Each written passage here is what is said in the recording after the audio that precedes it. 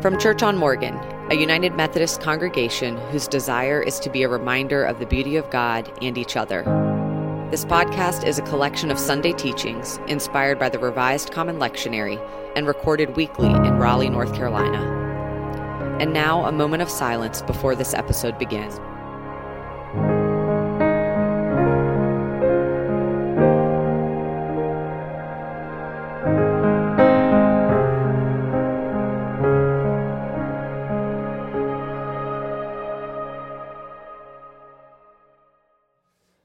So this morning, we're going to be looking at a passage that if you grew up in the church or ever got invited to Vacation Bible School, spent any time in Sunday school, you likely heard this story at some point in time. In fact, part of the reason you might remember it is because it got its own song.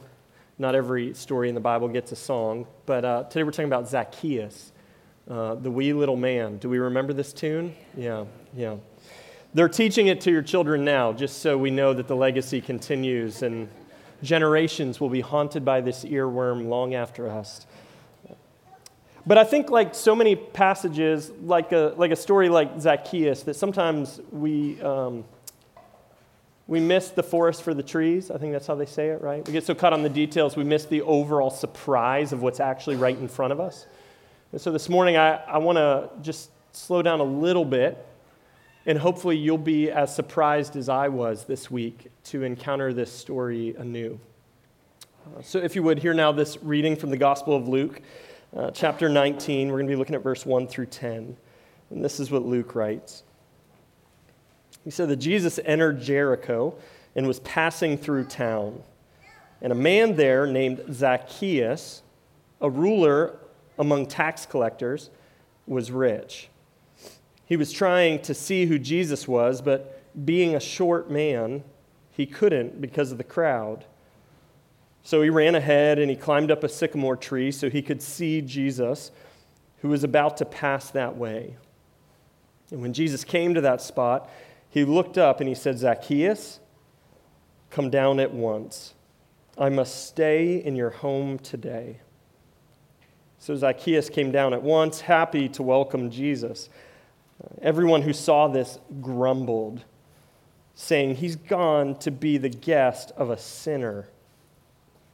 Zacchaeus stopped and said to the Lord, "Look, Lord, I give half of my possessions to the poor, and if I've cheated anyone, I repay them 4 times as much."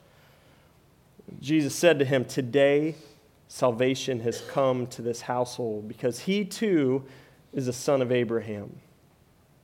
The human one came to seek and save the lost." Friends, this is the word of God for us, the people of God. And I've tried to work with our audio engineer to take the snot out of my voice. This is as good as it gets. And I'm sorry for the nasal edition this morning. But I'm pretty sure I'll get to see your snotty faces next week. So we're all going to be sharing, I think, every form of cold and sickness for the next 2 years. Okay, so this Zacchaeus story, when Luke sits down to tell this account, he chooses to include this story. He's the only gospel writer who does, which is interesting in its own right. But when Luke's first listeners would have heard it in their own native Greek language, and he was writing in Greek, right? And as he began to write this down, and it would get passed around, and people who followed in the way of Jesus would hear this story to remember the life and ministry of Jesus, Luke takes us on a pretty aggressive ride right out the top. So first thing is he says, there was, as Jesus on his way to Jericho, there was a man he comes across, and the man's name is Zacchaeus. That's interesting to us just because I don't know a Zacchaeus except this one. And there are not a lot of people who name their kids after Zacchaeus. Maybe they should. I don't know. But probably not, at least based on the traditional reading of this text. But Zacchaeus in Greek literally means righteous. So if you were a Greek audience and you're listening to the story, the way it's being framed by Luke is Jesus is making his way to Jericho and he comes across a man named Righteous. And the man named Righteous, Luke tells us in the next sentence, was a chief tax collector and rich, right? When Luke begins to tell the story and people are listening, like immediately they begin to boo and hiss at this point and roll their eyes, right? Like the irony, like give me a break. This man's name is Righteous and he's a tax collector. So if you haven't heard this before, part of the beef with tax collectors in the Gospels is not that the people of God are just against the IRS. This isn't sort of what's going on here. What's happening is that in this very particular situation, the Jewish people are an oppressed minority group living under the Roman Empire, right? And they're kind of being taxed to the very edge of their life and existence. And so tax collectors were kind of like the worst people in this community because a guy like Zacchaeus is himself a Jew, and he takes this job from the Roman Empire, from their oppressors, to tax his own people to fund the empire. And you're like, why would anybody do this? Well, first you got to pay a bunch of money to get the right to do it, but then once you have it, the Roman Empire basically says, hey, this is the piece we want. Anything you collect above and beyond that is yours. And so it attracted some of the worst kinds of people. So Zacchaeus is seen as a traitor because not only is he collecting a tax of his own people who are being oppressed and giving it to the empire, but he's likely extorting, taking above and beyond even more. And that's, by the way, how he's getting rich. He's robbing his own people. And so Luke's telling this story and he goes, so there's this man named Righteous who was the chief tax collector and rich, and everybody's like, give me a freaking break. Tell us more, right? And he said, so Jesus was coming through town one day, and there were so many people gathered around him that this rich man, Zacchaeus, he wanted to see this guy Jesus and see what it was all about. But the problem was, he was a wee little man, right? He was small in stature. He couldn't see Jesus. And so he runs ahead of the crowd. Now, also, ironically, a lot of commentators would say, and this sort of makes sense, it's kind of like if you've ever taken a photo and they do that moment and they're like, everybody's short up front. And you're like, right? And you got to go, this is how parades would work. This is what was going on. Jesus is walking through town. There's a huge crowd. Typically, someone of Zacchaeus' stature would have been kicked to the front of the line, like, short people, go ahead, let them through. He'd go to the front. But he's so hated. He's so loathed in his own community that they're like, nah, dog, you stay out. You don't get to see. Like, whatever. Like, what? You're a traitor. And so he runs ahead, and he climbs a sycamore tree, which you may not know this. We have one tree on our property. We planted it. It's a sycamore tree. If you're like, what's a sycamore tree? It's the one our kids hang out and climb in, right?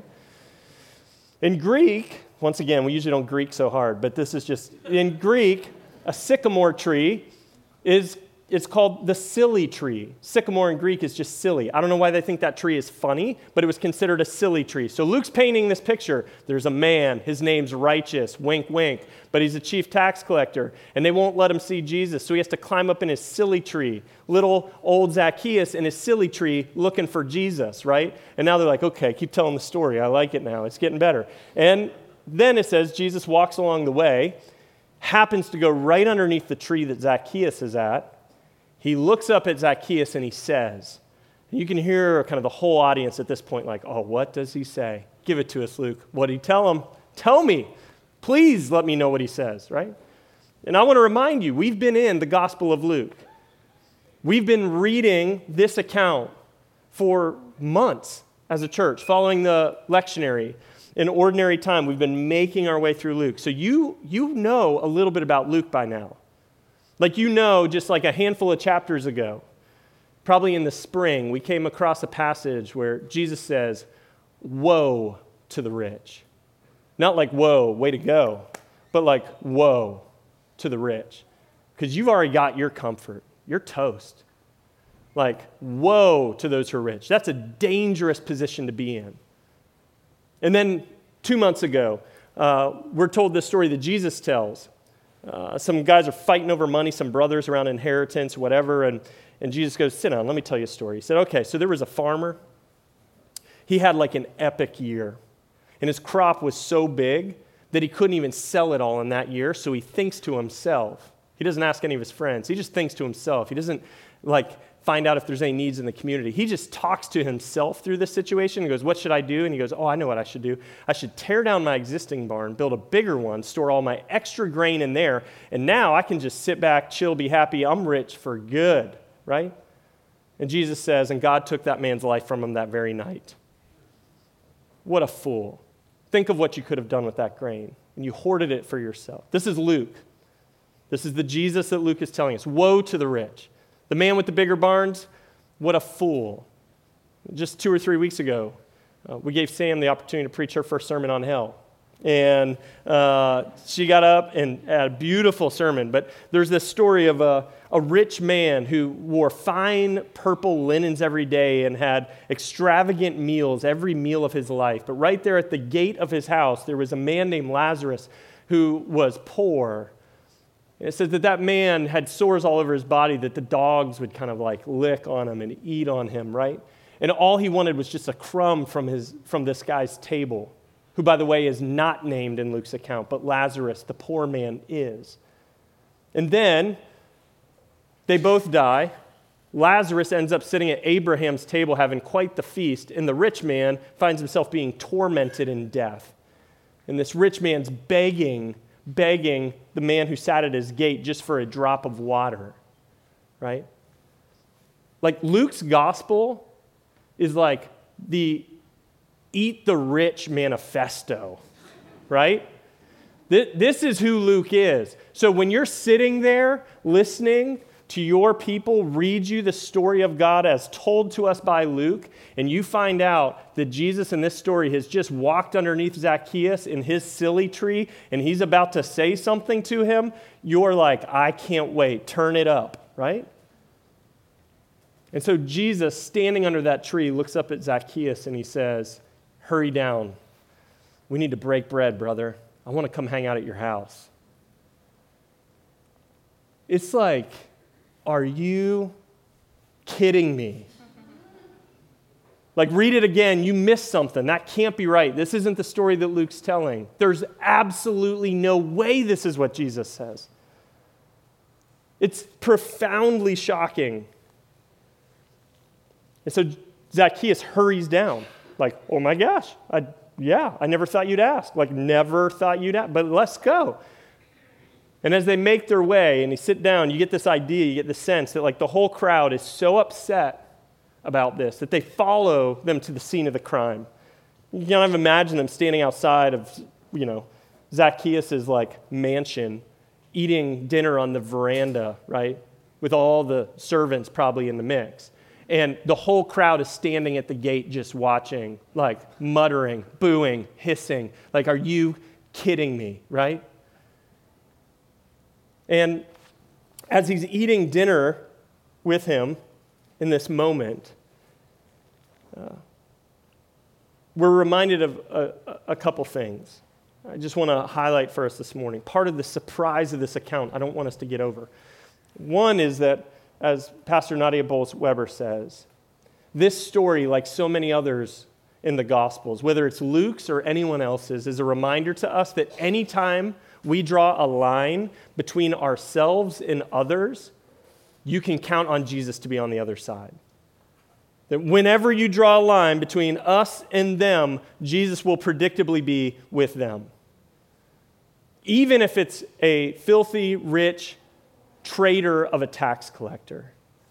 This is the shock and the surprise of God's grace that we're not intended to get over ever.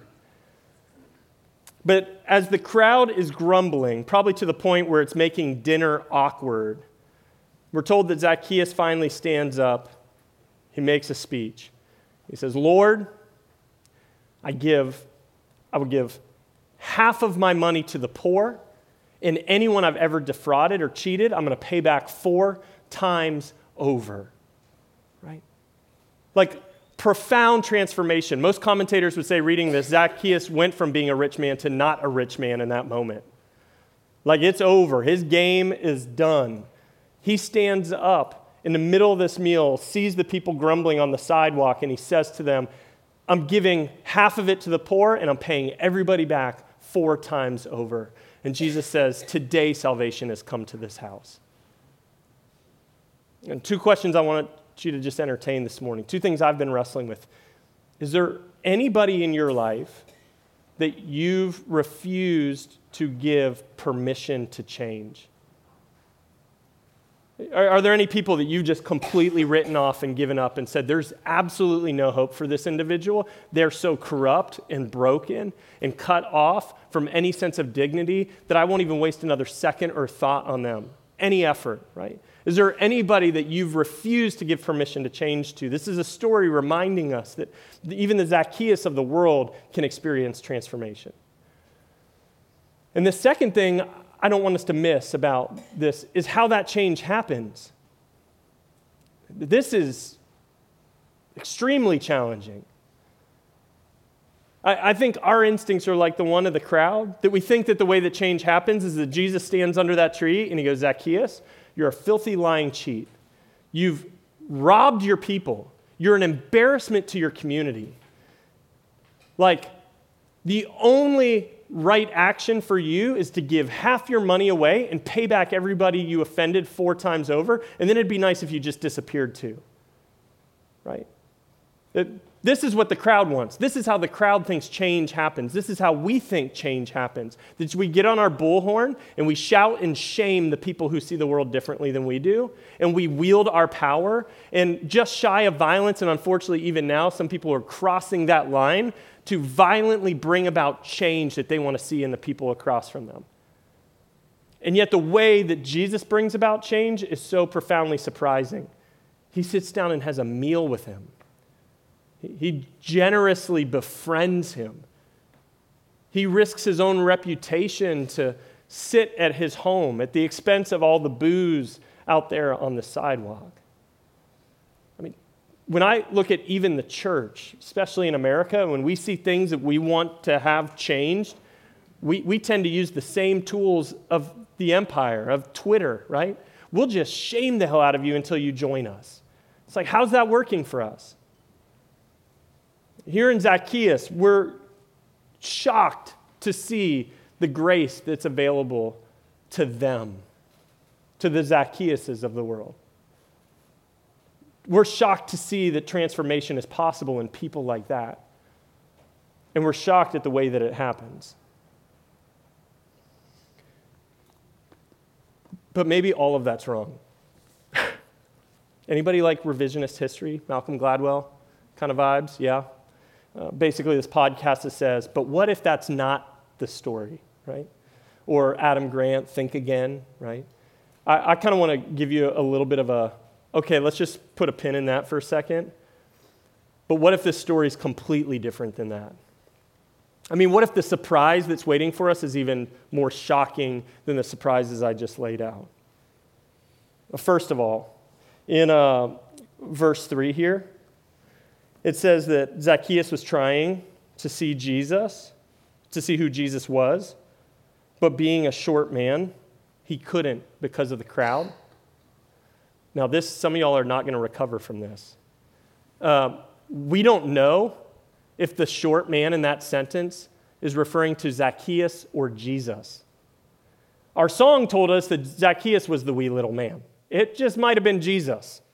So one way to read this text is to say that Zacchaeus was trying to see Jesus, but since Jesus was a short little man, he couldn't because of the crowd. Like Jesus is getting lost in the mob, right? And some of us, that's like doing some weird work right now. But I don't know. Like, I looked it up like 10 minutes ago. Not that. I looked up this. How tall you think Gandhi was? He was 5'5". Desmond Tutu? 5'4". I mean, we imagine that Jesus must have been this towering, tall figure because it's kind of what we've been shown. The odds are probably a little better. I mean, the average height of a CEO is 6'3". Jesus is probably 5'4". Zacchaeus was a tall drink of water. How do you think he intimidated and enforced and extorted the way that he had? You think because he was like the littlest kid on the team? We've been telling this story a certain way. I'm not even going to talk about that. Here's the bigger surprise. In verse 8, the Common English Bible translation takes like a very middle-of-the-road approach here, and you didn't even catch it. But in verse 8, when Zacchaeus stands up at the middle of that dinner and he gives this speech, he says, "Look, Lord, I give half of my possessions to the poor, and if I've cheated anyone, I repay them 4 times as much." So if you go, on the Greek, if you go to the original language, the verb there, forgive and pay, is in the present tense. I give half of my money to the poor, and I repay those I've cheated 4 times over. When people have to interpret the Bible, and they take the Greek and they put it in English, there are a million decisions they're making. When it comes to the New Revised Standard Version or NIV, the way they make sense of that sentence and the sentiment there is they say what you have heard your whole life, which is that Zacchaeus stands up and he says, "Look, Lord, I will give half of my money to the poor. And anyone I've cheated, I will repay. I'm making a commitment now about the future." It's called the future present tense, right? But if you look at the Revised Standard Version or the King James Version, they read it as Zacchaeus standing up, realizing he finally has to come clean and say something because this crowd has gotten so out of control that he can't hear Jesus, a man he was so passionate to follow that he embarrassed himself by climbing up in a silly tree in front of all of the people who think he's a total crook and robber. And he stands up in front of them and he finally says, "I didn't ever want it to come to this, but look, I have given half of my money to the poor. I've given half to the poor. And any time I've ever found out about fraud in my organization, I've paid it back 4 times over." And Jesus says, this right here is a son of Abraham. And salvation has come to this house today. So is it like future present, I'm going to give? Is it progressive past present, whatever that thing is, right? I have given? I don't know. And some of you are going, "That's a stretch, man. Like, Dad, you like your house and suburban life. That's a nice move, but I get it. Like, I see what you're doing there. That's real convenient." But to me, it seems like it actually fits. It fits with the story that Luke's been telling us. Like, once again, you've been spending time in here with us. Again and again, is this not the model that Luke takes the people that we assume to be righteous and holy, and he exposes them as fraudulent and corrupt? And again and again and again, he takes the folks that we've written off and consider to be evil and broken and horrible, and he lifts them up as examples. Here's just some of the heroes that Luke has laid out before us before this text, right? We had the Roman soldier who's a hero in Luke's account, the good Samaritan, the shrewd manager. Remember that guy? I mean, why not? Could this passage not be the story of the righteous tax collector? And if that's the case, then it's not Zacchaeus who needs to repent, right?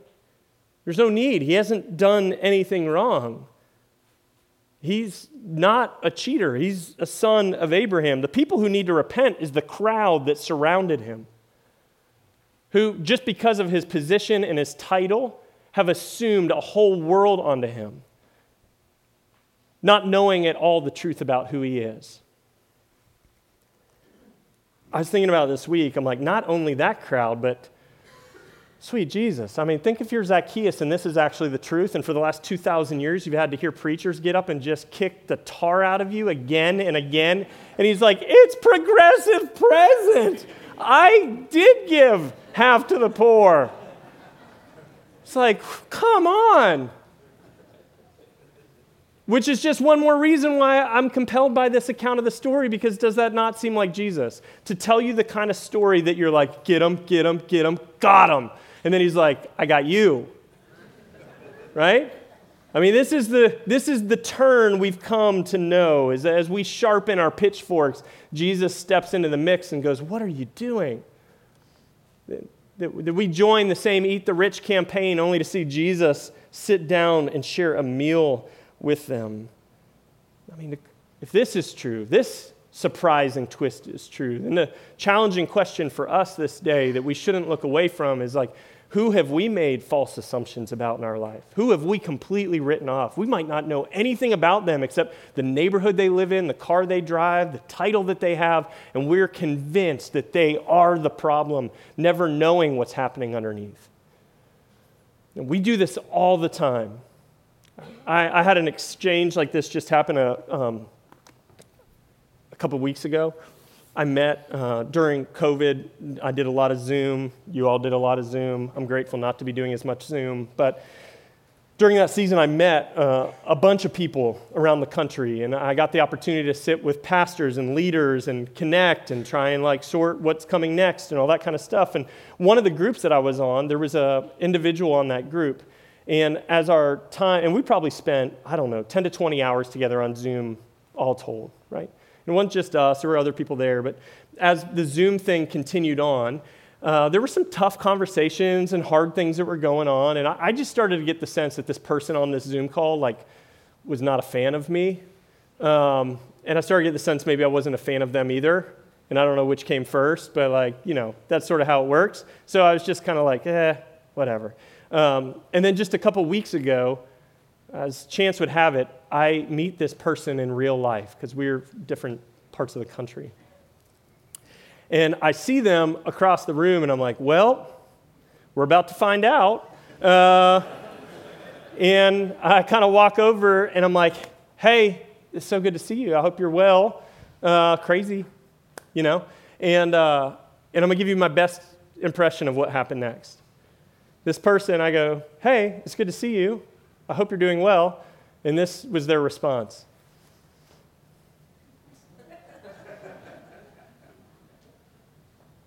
And it went way longer than that. And I was like, oh my God. I'm going to gird up my loins because I'm sure about to take it. The speech is being formulated, right? And I'm like, I knew it. Here we go, right? And as I'm standing there, eventually they break their silence and they go, I'm sorry, do I know you?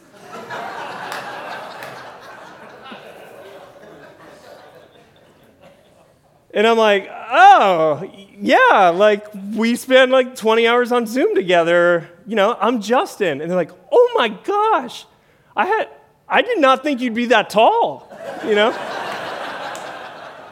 Apparently, this version of me matches a Zacchaeus body or a Jesus body. And I'm telling you, in a split second, there was a whole nother world that opens up. It was sort of I know who this person is. I know that they're my enemy. I know that we'll never be friends. I know that now it's time to build allegiances with my people against them, and they're against me. And we're walking out of here trying to figure out how we keep our own brand going, right? And it turns out they just didn't recognize me. There's this whole other world. Thank God that they had the humility to say that. Otherwise, I'd still be doing my part to cancel them, How we do this every day, all day. We just assume that the way we see ourselves and the way we see other people and the way that we see God is always 100. This is just how it is. We can't imagine another world, that we wouldn't see it right, that we wouldn't judge people correctly. And yet the gospel again and again, and Luke's account of it is forever challenging us that your vision is so incredibly limited. This reminds me of this brilliant C.S. Lewis passage from Mere Christianity that my friend Will, Sam's husband, has tattooed on his body. Not the whole thing, but just but in it, C.S. Lewis talking to this point and how poorly we see each other. Says, in this life that we walk around together, the truth is we never really know the truth about each other. That some of the people we look at and go what a nightmare of a human being. That the truth of the matter is, given what they were dealt in this life, are absolute saints. What they've pulled off, their ability to stay in the game, the hard, difficult choices they made to keep growing and evolving. And other people we look at and we go, gosh, I wish everybody could be like them. Turns out to be a total slob. They were just given everything. Their life was easy from the start, that you don't know the truth about it. And so C.S. Lewis says, there's a day coming down the road, in that good eternal future where we will finally see and be seen for who we truly are. And he says there will be surprises. There will be surprises. That's what's tattooed on Will, which, by the way, I've heard if you want, you can touch his arm where it's on the way out. I think it's the left. It's like a left hook, there will be surprises, right? Like, don't cross me, man. There will be surprises. What a compelling truth. So I don't know. I don't know which story is true.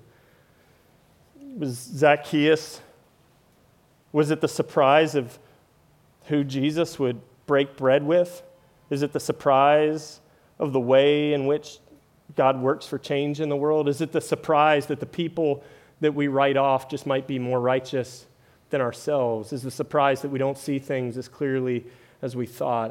I don't know what it is, but what I do know is that part of the charm, the beauty of the people of God, is that because of texts like this and the witness of so many, we should be more open to surprises everywhere. To the surprise of grace in you and the surprise of grace in me. And my hope is that we will be this delightfully surprising community, that who we eat with will shock people, that how we work for change will be unconventional, and that we'll be quick to challenge our own assumptions about getting it right. May it be so. In the name of the Father, and the Son, and the Holy Spirit. Amen. Thank you for joining today. If this episode has been meaningful to you, would you take a moment to share it with a friend? To support this ministry or learn more about our community, visit us at churchonmorgan.org.